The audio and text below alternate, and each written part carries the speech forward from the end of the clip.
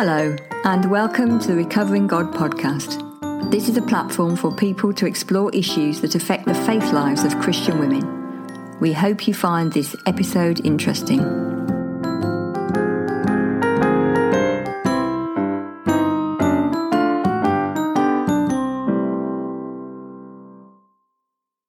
Hi, Alison. Hi, Grace. How are you? I'm all right. Have you seen the Twitter storm that's happened about the church that's advertised for a man as a leader? Yeah, what do you make of it? Well, I'm quite pleased, really. Watch, the campaigning organisation, Women in the Church, have been trying to get churches to put on their websites whether they believe in female headship as well as male headship or not for, I don't know, about over a year, I think, maybe a couple of years. And it's still not really happening. So the fact that they've advertised so blatantly, although not great in the big scheme of things, at least everyone knows where they are and, you know, they know whether they want to go to that church or not. And it makes their theology very clear, which I think is a good thing. Yeah, I agree with that. I think there must be so many churches that advertise and aren't clear about that, but who wouldn't hire a woman. And, women are going and applying for these jobs and using up a lot of their mental and emotional energy and applying and preparing for interviews and things like that, and they don't stand the chance of getting the job. So yeah, like you say, at least these people are being honest about it. Yeah, it's a bigger issue, but yeah in the situation we're currently in, there's nothing illegal about it, and they're being open. So yeah, I suppose we need to say that is the Church of England. I'm not sure certainly not all churches are so biased. That's what I was going to talk to you about. About the fact that we need some female theologians, especially New Testament ones, to come forward who are willing to talk about those difficult passages in the Bible. Is this an open call? This is an open call for female theologians who are going to come forward and talk in a way that is not anti-women but pro-equality about those passages and how we interpret the difficult passages. So by difficult passages, are you talking about Paul? I'm talking about some of the Paul things. So the what they called the household codes, which we really need to have a whole episode, or about 6 episodes on, actually. Women must cover their heads and should not speak in church, those things. So come on, New Testament theologians, we need you. Step up. Or if you know one that you can dob in, then let us know. Let us know on Twitter or email us and tell us their names. And we'll chase them down. Yeah. Okay, so tell us about who we're listening to this month. This month, I interviewed Rosie Hart, who is the former, until very recently, CEO of a charity called Kairos, which she'll tell us more about in the interview. And very, very recently, she's made quite a big life decision. Again, she'll tell us a bit more about that as well in the interview. But we've got a CEO, Alison. Hey, who knew? Should we listen to her? Yes.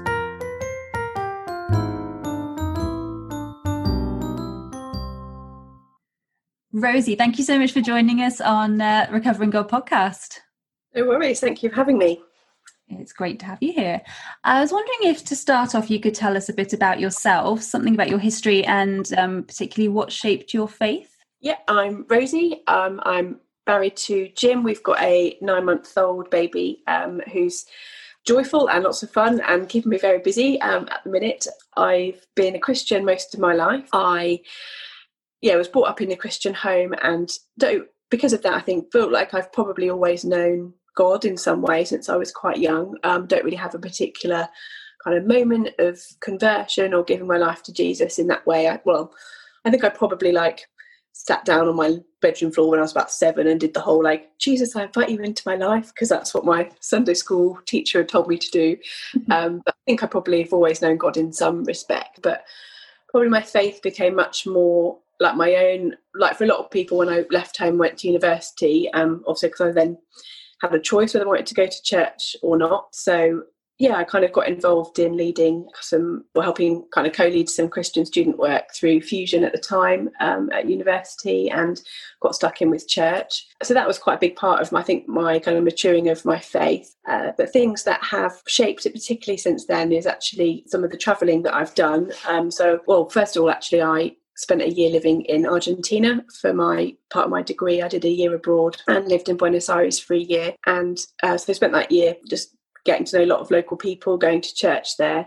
And that was the first time, I think, that I realised that God was an international God, if that makes sense, that he speaks Spanish and he understands all languages. So we would be worshipping at church in a different language. And that was really amazing to kind of see the church in a different part of the world, and also realise that, church around the world they're bothered about different things than we are here. Like, they have different issues, different strengths, different weaknesses. So I lived in Argentina for just over a year, and then about 7 years ago, I lived in Nepal for 6 months with my previous job. I used to work for an international Christian mission called INF that works in Nepal. So I was fortunate to live in Pokhara for 6 months as well. And church in Nepal is one of the fastest growing churches in the world, apparently. And church there looks really, really different.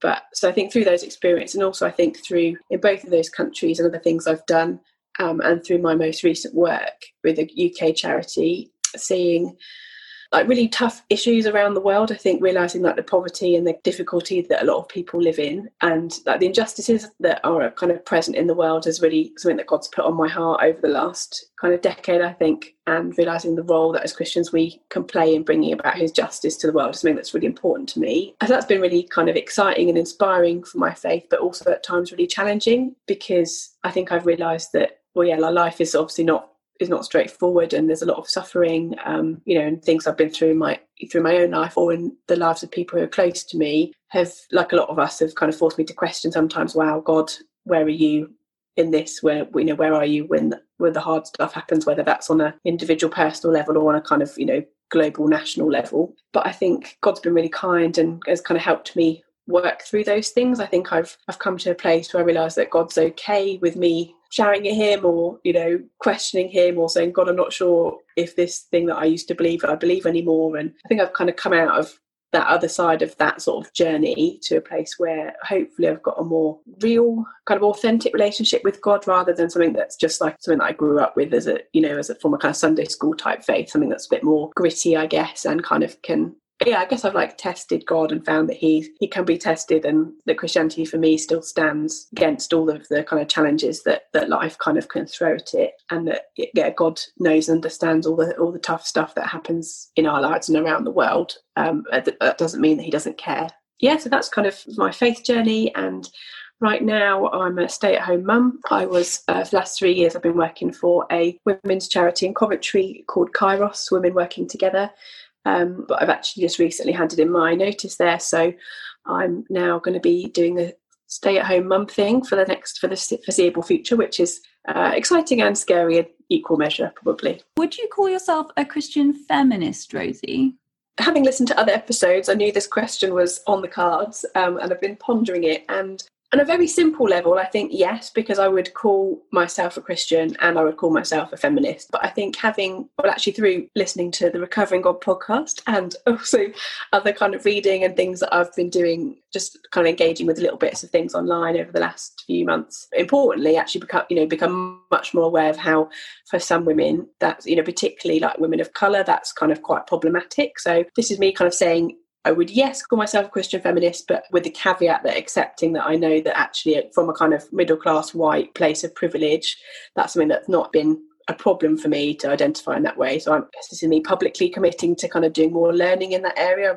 I've only listened to a snippet of Sanji's episode, but I'm kind of want to engage more with that. And we've had some conversations with our 20s and 30s group at church following the Black Lives Matter movement and what that looks like. So I'm kind of something that I'm kind of really trying to get involved in and read more about in all different contexts, I think. So that was great. So let's talk a bit about your work at Kairos then.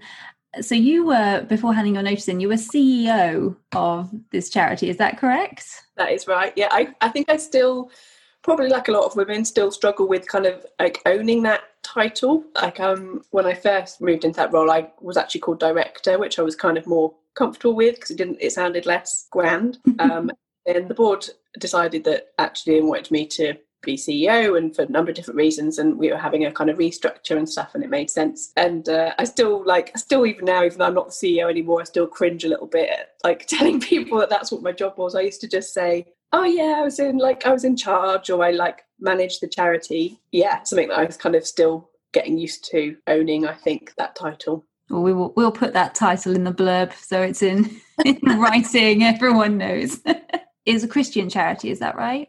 It's not actually. So it has Christian origins. So the Greek word kairos is from the Bible, and so it was set up by a really amazing Christian lady called Barbara. But actually, has not kind of kept its explicit Christian identity. So kind of got, like a lot of charities, actually has got kind of faith roots, but doesn't formally call itself a Christian organisation anymore. And so the charity supports a particularly vulnerable group of women. Could you explain a little bit about what the charity does exactly?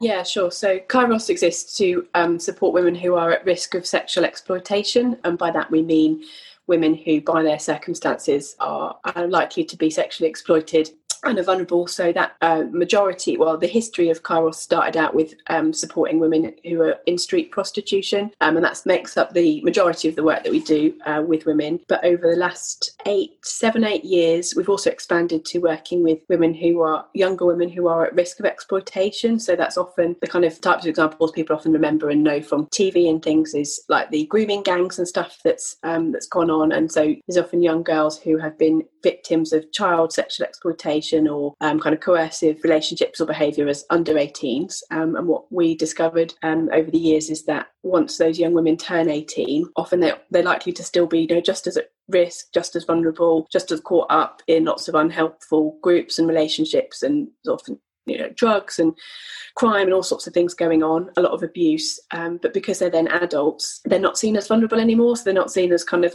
something that the child protection services need to come in and social services need to come and help sort them out. They're suddenly seen just as a prostitute rather than someone who's been sexually exploited, even though one day they're 17, the next day they're 18. We support women through street outreach, kind of taking harm reduction items, which means so a lot of them are drug users, so things like clean needles and stuff to help them.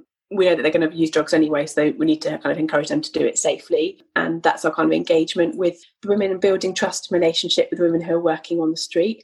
And then the vast majority of the work is kind of what we call one-to-one casework or floating support. So it's basically coming alongside the women and helping them with any issue that they might have, because the women have all got what's called in the sector multiple complex needs, and they really are. It's everything from being victims of sexual and physical domestic abuse, drug use, mental health, a lot of physical health issues, homelessness, really low confidence, broken family situations, isolation, you name it. Most of them will actually tick all of those boxes and more. So they're very, very needy, very complex women, also really amazing, strong, resilient women because of what they've been through. So we kind of help them navigate all the different services that they have to engage with, like getting housing sorted, if they're addicted to heroin, getting onto a methadone script, which is a kind of form of treatment for that, whether it's re-engaging with family, accessing mental health services, navigating that kind of minefield, any and all of that. As well as we run some groups, help women kind of move forward with their lives in lots of different ways. That's amazing. They're survivors. That's what we often talk about with the women at Kairos, is they are survivors of all the different things that have happened to them. Because I don't think I've met any service user at Kairos who hasn't been abused in some way as a child, and that's kind of often has been the journey actually that ends up sadly in street prostitution, is that abuse and that trauma that kind of sets off so many different problems in their life. And so drugs become a coping mechanism, deal with the trauma of the abuse that they've suffered. Often they then have children that have been taken away by social services. So so kind of very needy, very gritty. I guess that's kind of the word I use quite a lot, just in terms of they tell it exactly like it is. They're not backwards and coming forwards, as they have some people say. So they don't like something they tell you, which is kind of actually really refreshing. they wouldn't happily sit in a nice, polite church service, I think, if they didn't want to be there. You know, if they did want to be there, that would be great. But it's not a place you often find the Kairos women, I think. What kind of reaction have Christian friends or people that you've known, what kind of reaction have they had to the kind of work that you do? Has it generally been supportive, or? I think generally been supportive, but what's been interesting mixed is people's reactions to when you tell them what the work of the organisation. So it's always, for me, it's the moment when you first say the word prostitution is really interesting, really kind of to watch people's face, kind of how they react. Some people are just quite taken aback. Usually the response is then, oh, that must be interesting, or that must be challenging, or people usually find some kind of general word to describe it. And often, of course, depending on their own experience of what the kind of work that they're involved in, that whether they'll know much about it or not. It's been actually a really great opportunity often to help people understand a very complex group of people, because I think generally women in prostitution are very misunderstood, very judged. There's often masses of stigma around sex work and selling yourself on the street and all that kind of thing. So actually to be able to talk about women from more of a place of knowledge than most people have, I felt that's been a real privilege to actually get to explain the lives of those women and why they have ended up in that situation.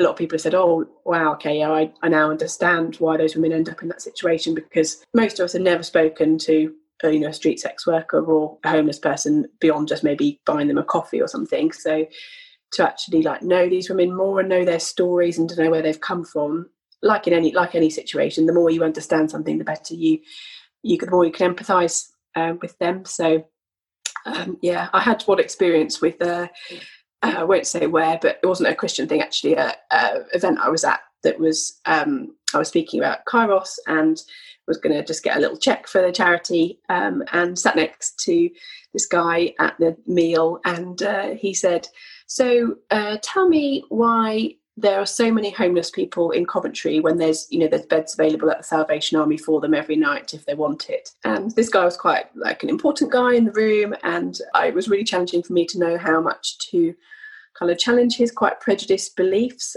And so I decided the best way was to I told him a real life story about one of the women that we work with, and I don't think he kind of quite knew where to look after I finished. Because I thought, well, I'm never going to see him again probably, so this is my chance to help educate him. Yeah, it's been, some people have really engaged with those conversations. Some people would actually just find it too complex and don't want to know, and kind of shut down the conversation. But generally I found that if I've had the opportunity to talk more than just at surface level about it, people have been really supportive, which has been great. And then so very recently, you've made the decision to be a full-time stay-at-home mum to your lovely daughter, was it 9 months old, you said? Yeah, she'll be 9 months in a couple of weeks' time. Yeah, so it surprised me actually. I really, really thought that when I found out I was pregnant, and we were kind of imagining us becoming parents, me being a mum, I really envisaged that I'd have a kind of year of maternity leave, and then I'd do like a lot of my friends have done and go back to work probably part-time. But basically I just found I actually enjoyed being at home with my little girl a lot more than I thought I would. I think I thought I'd find it quite boring some days. Some days it is a bit, relentless. Looking after a baby and children can be quite full on. But even in lockdown, when it was just me and her and my husband working at home as well, but obviously he was busy in the office, and so it was just me and her for kind of days on end. And I just really loved it, and I've really enjoyed becoming a mum and kind of discovering I think different part of myself and a different sort of side of my personality that I kind of guess was waiting to come out. So we started to talk about kind of later in the year, and did I want to go back to work? And my husband was really supportive with whatever I wanted to do, basically. Also, we had to think about if it could make it work financially and all of that sort of thing. And I just gave myself a deadline to decide, because I didn't want to spend all summer deliberating about it, basically. I wanted to give my colleagues a decent amount of notice, so they knew that I wasn't coming back later in the year. Yeah, that's the decision that I made. Kind of was a bit scary making the phone call to actually hand my notice in. I thought, okay, it's no going back now. But I definitely feel we prayed a lot about it, and I know, even though some days I think I probably will miss work, I know in my heart that it was the right thing for us as a family. So I feel at peace about it, to use a very Christian term. It's good to hear. You make it sound like it was a very easy decision. It wasn't. I deliberated for a long time about it. I think I was quite influenced by I spoke to a number of different friends over the period that I was kind of considering about it. And, for one day I'd spoken to a friend who was kind of back at work, either full or part-time, and, hearing about their experience, I think, oh, right, no, I should go back to work and that's what I want to do. And if I spoke to other mums who are also stay-at-home mums, I thought, oh, no, that's what I want to do. And I kind of tossed and turned quite a bit, but I realised it really had to come down to what I wanted. I was a bit worried about what people would think of me, I think, particularly because I've kind of got to that CEO position and, done quite well at work in the sort of last year that I was there. Things were kind of really coming together and charity really moving forward, and it was a really exciting time. I think I felt like an expectation that wasn't actually there, but it was in my head of that people thought I should go back to work, or that I would go back to work because I was a CEO, and there would therefore be a massive jump from CEO to stay-at-home mum, and those two things aren't compatible. I think I just, because I always thought as well that I would go back to work, it surprised me. But when I kind of really stopped to reflect and decided what I actually wanted, I kind of knew deep down that I didn't want to go back at this point, and just want to spend these years while she's little at home. So we'll see how we get on. Look forward to hearing more about it as it progresses. Do you feel like there have been, or there were any expectations that influenced your decision from either your Christian background or your feminism about what a woman should do? I think that's part of where the expectation in my head came from, actually, is I think because a lot of my friends know that I'm, really passionate about feminism and the women's sector and being an independent woman, and kind of, I post quite often about that kind of thing throughout the year, or like on my social media and that sort of stuff. So I kind of had this awareness that people know that I'm engaged in that sort of world. So I therefore sort of thought, well, that's what feminists do, is they go back to work after having kids. And obviously that's not true at all. Feminism is about equality for women, and women being empowered and free to make whatever choices they want, including staying at home if that's what they want to do. So I kind of had to remind myself of that, I think. I think with church Christianity, I wouldn't say there's been as much of an influence, just because I know from kind of Christian friends, the mums, they're all doing a real mix of things. So some Christian friends have also decided to stay at home while the children are small. Other people have gone back to work part-time. Others have gone back full-time. Others have, started their own businesses or whatever. So I've seen a real spectrum, which has been really great, because you think, actually, and hopefully the more we see that, the more women realise there are options for them available. And the other Christian friends and things around me, everyone's just been really supportive and just said, it's whatever's best for us as a family, really. So that's been good. But I definitely felt that pressure on myself that, kind of a modern woman goes back to work after having children, and that maybe that was the kind of more easy option somehow, to kind of do the nice stay at home in the little bubble with my baby. So that's it. So you talked at the beginning, when you were talking about your faith and how it was shaped, you talked a lot about your passion for justice, and particularly seeing sort of inequality around the world, and how that's shaped who you are, and I guess the work that you've done in different charities and things. How do you see that side of things continuing, if you want it to continue, whilst you're a stay-at-home mum? Do you see that maybe needs to be put on hold for a while, or is that something that you really want to continue to engage with? I think it's kind of a journey that I'd say I'm probably actually in the middle of doing and exploring, is realising that my interests and the kind of passions that God's placed in my heart don't suddenly stop because I'm not going out to the workplace every day. That actually I can still be involved and support those things. It doesn't mean, you can do that from wherever you are. Also, just how you do that is going to look really different for me, and the time that I've got to dedicate to things is going to be different. I used to always think that issues of justice and equality were in other countries, and that's part of the reason why I actually wanted to work for a UK-based charity after leaving my previous job, was because I realised that I knew a lot about community development overseas. I'd done a master's in it, but I didn't really know anything about inequality on my own doorstep, and kind of didn't actually understand the experiences of people in my own country who have very different background from the one I do. So I think engaging more with UK-based work has kind of helped me see that that's something I continue to do wherever I am, because I can't travel as easily now abroad. But actually, I'm lucky to be part of a church that is quite heavily involved in its kind of community outreach. So we've been delivering food parcels to families in need during lockdown. I've been looking at kind of is there ways I can support through organisations like Christians Against Poverty, and our church also runs a food bank and stuff. So there's lots of actually opportunities that I think are going to be available to me now I've got more flexible time to potentially serve my community just in a different way. I mean, the internet is brilliant, isn't it? In that there's just so much I can still kind of read and respond to and engage with online. Whether that's kind of petitions or blogs or reading stuff or sharing things online. I think that can be a really great tool to help us continue in support of things, even if we're more home based. And then that's true for everybody, whether people are at home out of choice or because they're ill and can't go out to work or whatever.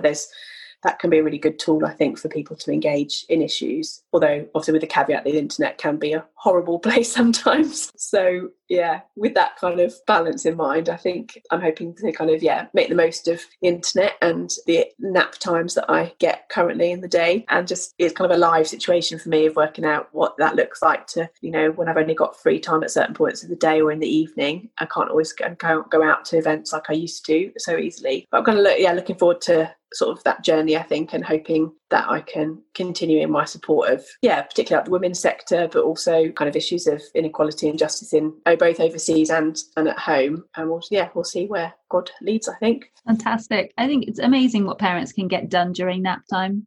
Rosie, what is your image of God, or what do you call God? This question reminds me of when I was in about year 7 at school, we did an RE lesson, and one of the questions, and we were looking at I can still actually picture the textbook page, which had like different images of God examples, and there was the stereotypical man with a white beard on a kind of throne in the cloud, and we had to pick which one we most identified with. It was this kind of sort of ball of light, and this kind of idea of this kind of energy and source of life and power. I don't think I have one image for God. I think I have multiple images that I kind of draw on at different points, depending on how I'm feeling and kind of where I'm at in my faith. So I definitely have got this sense of, God is like the logos, the kind of God is kind of this life and the kind of, this idea that God breath in us and the things that gives us our kind of soul and our being exists in the universe. I think that's God, but also I'm fortunate to have a positive relationship with my dad, so I don't have a problem with thinking of God as father. But I think having kind of become more of a committed feminist in the last 10 years or so, I don't try to see God just in a kind of male. Obviously, so we always make God in our own image, don't we? So it's really easy to kind of think of God as a man and talk about him as his, he. And I don't have a problem with calling God Father, but I try to think him less obviously gendered, I think, these days, just because I know that God isn't in male gender. He's outside of that. So I find kind of something that I'm actually challenging myself to do is to try and kind of imagine God in lots of different ways. And actually, since becoming a mum, I've actually found it easy to imagine God also as a mother. Kind of, I think there's this verse in the Bible that talk about God like a hen guarding her chicks, or there's that verse where it says, God says, in a way that the mother can't forget the baby at her breast, I can't forget you, he says to Israel. Those kind of verses have become much more poignant and real, I think, since becoming a mum, and realising that kind of intimacy and tenderness and softness that you experience with a kind of tiny baby when you hold them to your skin, and that's the same intimacy and softness that we have with God. So I think I've learned quite a bit. I think I've journeyed in my relationship with God through becoming a mum myself, which has been a real privilege. Oh, that's really interesting. Thank you. And our last question then, which is, what do you think is the biggest issue affecting Christian women today? Oh, so hard to pick. I don't know if I see this as the biggest issue, but I think when I was thinking about this question, the thing that kind of came most to mind kind of most often was, I think it's an issue that actually affects all women, not just Christian women, is how do we become who we really are rather than what we think others think we should be, particularly men.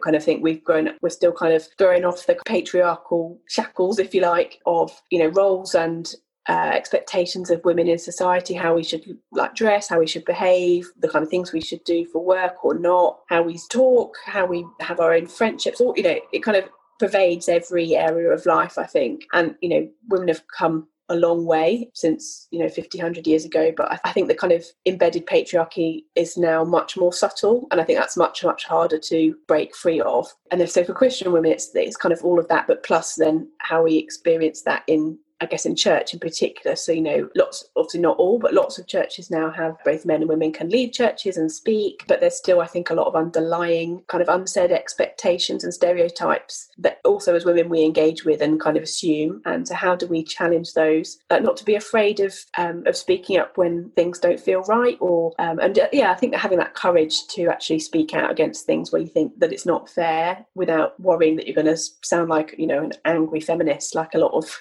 people. I think I still worry that people will think, oh, it's Rosie again banging the feminist drum, or oh, can't we talk about something else today rather than women's issues or whatever. I think one of my pet hates is that women's issues often get talked about as though we're like a minority group, whereas we're half the human race. I think that's something that's always really more than half, I think. More than half, 51%, yeah. And obviously that, and it's, it often gets kind of grouped in with other minority groups, understandably, because we're kind of all marginalised in different ways. So it's about promoting those groups. But I think I still find it frustrating that women's concerns are still treated in a way that doesn't give them the same equality as men get. So I think it's how the women kind of have the courage just to stand up and be actually all that God's made us to be, without being afraid of the consequences. And I think it's something that I'm still challenging and journeying with, is how do I do the things that God's called me to do and follow the interests that he's given me, no matter what other people think. And even other women, I think we're really bad at like judging and comparing with each other, aren't we? Comparison is a thief of joy, kind of how we're always looking kind of sideways at what other women are doing. And see that, like for me, about whether I stay at home or not, it was about what are the other mums doing, but actually what is it that God's called me to do, and how can I just focus on him rather than comparing myself to others around me. That's a brilliant answer. Thank you. Rosie, thank you so much for giving your time to talk to me today. It's been an absolute pleasure. Oh, thank you. No, I've really enjoyed it. It's been really, really great to be on.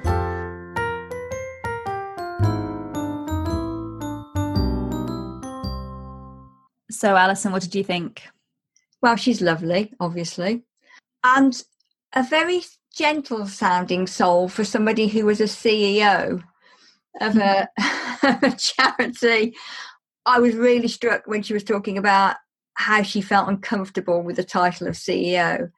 And it reminded me of the Kate Coleman stuff in her interview and her book, The Seven Deadly Sins of Women in Leadership, that kind of refusal or reluctance, I suppose, to step into the shoes of that leadership role, or at least that title. So, not that, Rosie did step into that leadership role, she was already in it, but actually that discomfort with that title. And what is all that about as a woman? Do you think that a man would ever have that difficulty? Probably not. And I think Rosie and I talked a little bit about this before we started recording. CEO sounds like you should be a white man called John. And so if you're not that, then it sounds a bit strange, almost like you're playing dress up, when something doesn't quite fit you. Or a biblical analogy would be David trying on Saul's armor when he has to go and fight Goliath.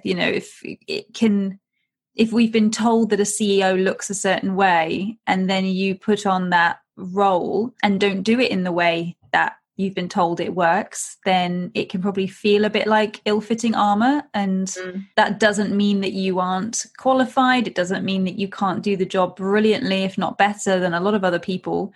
It just means that you have a slightly different shaped armor that you need to wear. Yeah. It's like the whole thing about needing a role model and role models, so that you can step into that. It's we've talked about this before, haven't we, about the colour of skin, or women in roles, or whatever it is. We need role models so that we can follow somebody. Being the first person is really hard. Not that Rosie's the first female CEO. Of course not. Maybe she needed a mentor, or maybe she had one. Maybe that helped her. We didn't get that far, did we? No. I had to go and look up kairos. Yeah, what did you find out? An ancient Greek word meaning opportunity, season, or fitting time. Ooh. Which is a lovely idea about that charity, about, taking the opportunities to help those women. Fantastic.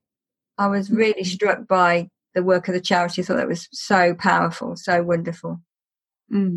I was struck by how little understanding I have about the vulnerabilities and often, I guess, the abuses that women who are, what was the term Rose used? Sort of vulnerable to sexual exploitation. I knew she was saying about how they can be 17 one day and being looked after, and then 18 the next day, and then they're just a prostitute.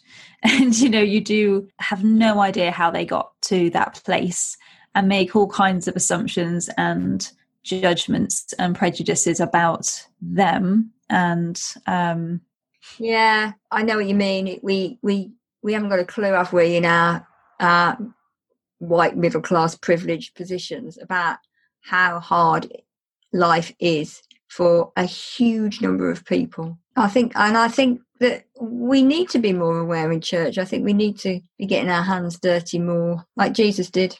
It was interesting what Rosie said about the reactions that sometimes she gets from Christians about the work that they do. And, she was saying about they give out clean needles. And I can see some people turning their nose up at that and saying, well, they shouldn't be taking drugs in the first place. And actually what Kairos is saying is they're going to do that and we want them to be safe. That's such a loving action, isn't it? It's not judging. Yeah, it's not making any judgments about the lifestyle that they're leading. And I'm sure they're doing things to help people out of addiction who want that. But for people who are doing it anyway, it's saying, even at your lowest ebb, we want you to be safe and we want good things for you. She said it's not a Christian charity, but it's a hugely Christian action, I would say. Giving people what they need rather than what we think they need. It reminds me of Jesus saying to, was it the blind man, what do you want? It's quite wonderful, isn't it, to go actually seeing what people need and being able to help them with that. It's like the idea that people in the world who don't have access to clean water and we want to tell them about Jesus. Well, hold on a minute. Can we just give them some clean water? That would be great, wouldn't it? I was reading something that the work of the Charity Tear Fund are doing, where they're helping people to get solar panels. Wow. Give them in Tanzania because they live near the equator and 12 hours of the day are in darkness. And so giving them solar panels enables them to have light at night, which gives them more security. It means that children can read. It means that they can, the livestock's safer because they have got electricity in the country, but most of it is in the big cities with, a small percentage of the population that have got more money than the poorer people out in the villages. Give people what they need. What did you think about Rosie's decision that she's made to step down from being CEO and be a full-time stay-at-home mum, and the process that she said she went through to make that decision? Oh, hard. That's really hard. I wouldn't have wanted to be in her position. And it was interesting to hear her talk about that kind of internal fight with herself about what to do about that. It's really difficult. I stayed at home with my daughter. I said I'd never do it again because it was like so tedious. And I think I did voluntary work from when she was 2, and she went to a nursery, which saved me from my brain going into complete atrophy. I think it's really hard. I take my hat off her for making that decision when she was somebody who thought that she wouldn't make that decision. Tell you what made me really sad was that we're still in a position where men can't make that decision so easily. Not in our country anyway. No. I mean, they do. Some do. And it happens, doesn't it?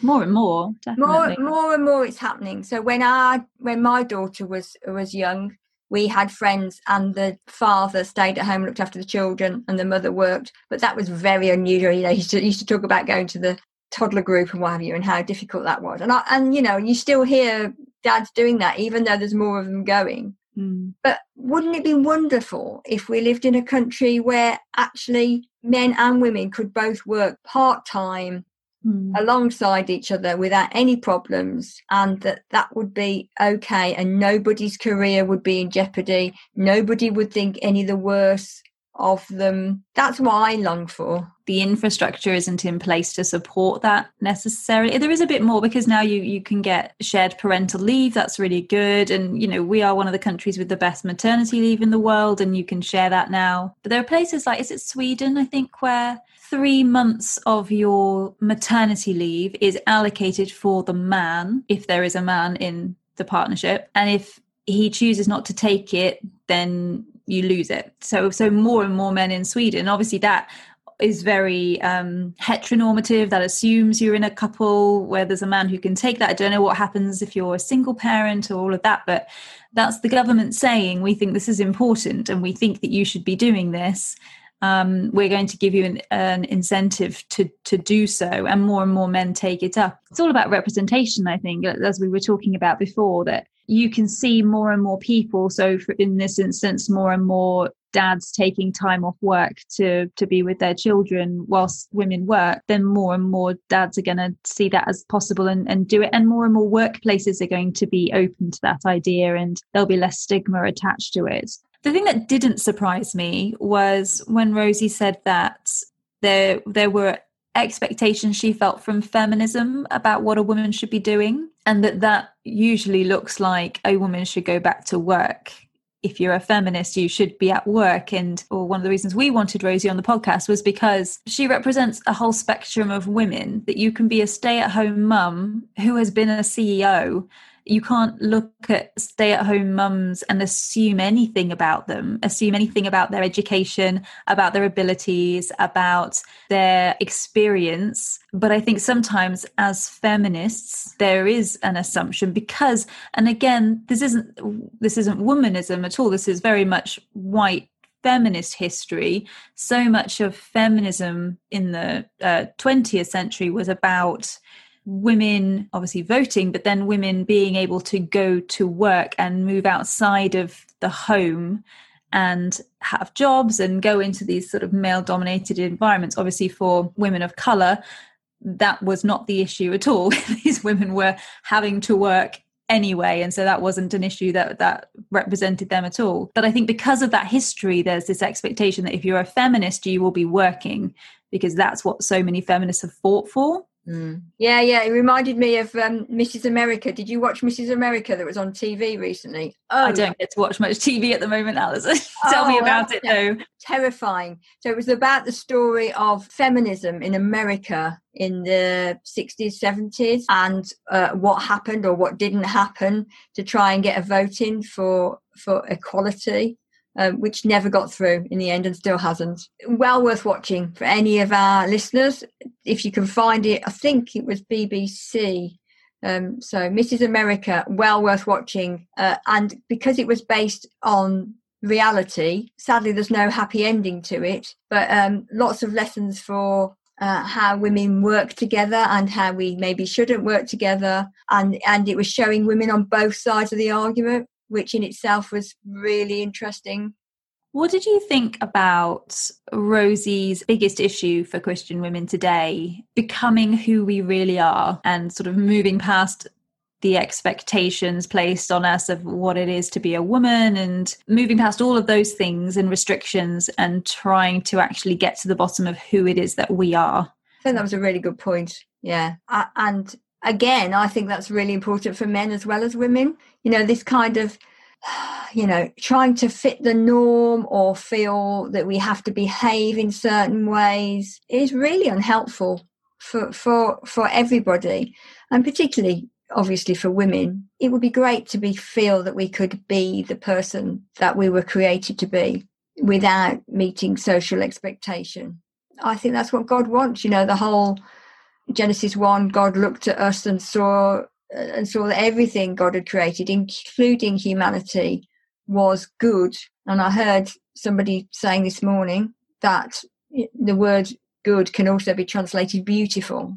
So God looks at us and says, you're beautiful, which is fabulous. And if we all believe that, I think we'd all behave very differently. I think so. And it reminds me of when she was living in Argentina and traveling a lot more. And when she realized that God is an international God and God speaks all the languages that there are. And you were saying about cultural or societal norms that we have about what men should be like and what women should be like. And those are different all over the world. And God must just look at us sometimes and laugh when we're when we're trying to figure out who we are and what our purpose is, and we're being so restricted by what our little island, in our case, tells us we should be like as women or we should be like as men, and actually having a more global picture could probably be quite helpful. Yeah, absolutely. Yeah. Hearing some different perspectives, going and living in a different country, I think it's a great thing to do. I'm just thinking about when my daughter was a teenager, they were talking about women working, I think, at school. And one of my daughter's friends said, there'll never be equality as long as women give birth. And I was horrified at the time. And I'm still horrified by that. But I kind of think, is there truth in that?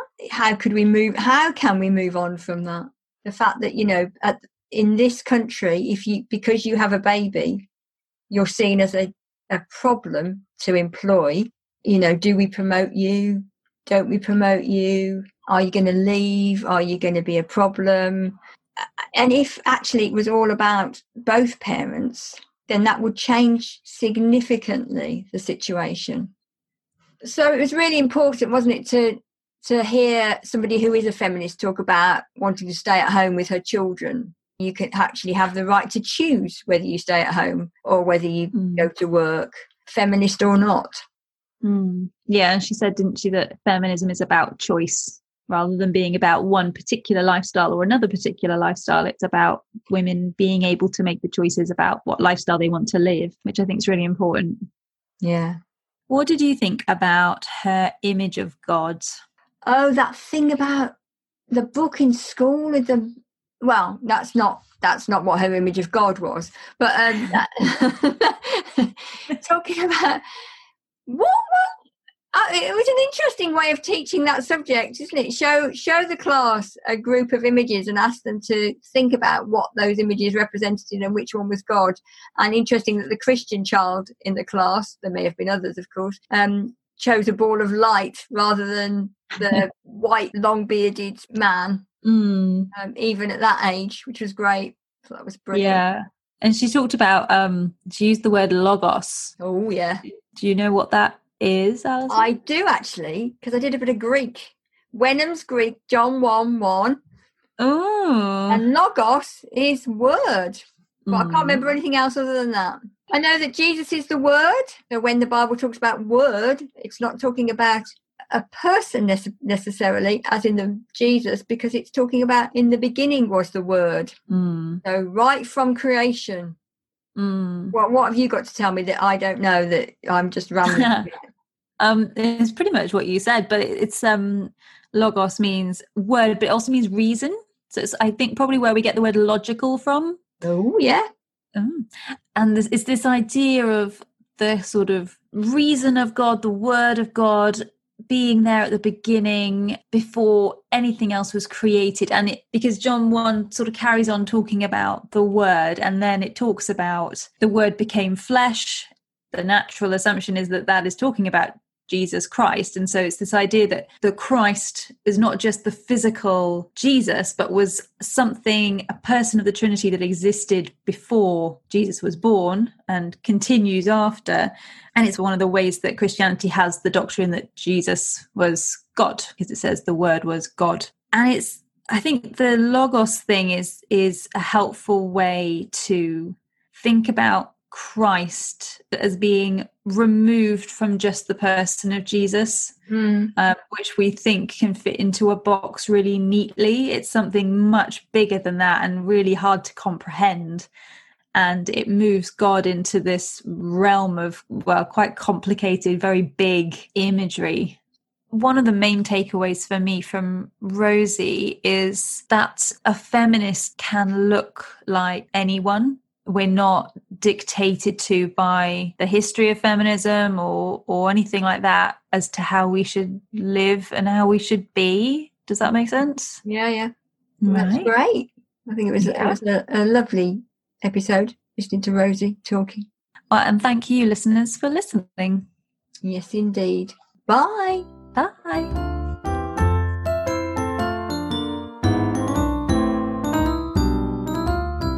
Thank you for listening to this episode of the Recovering God podcast. Please remember to rate, subscribe and tell others who you think will be interested.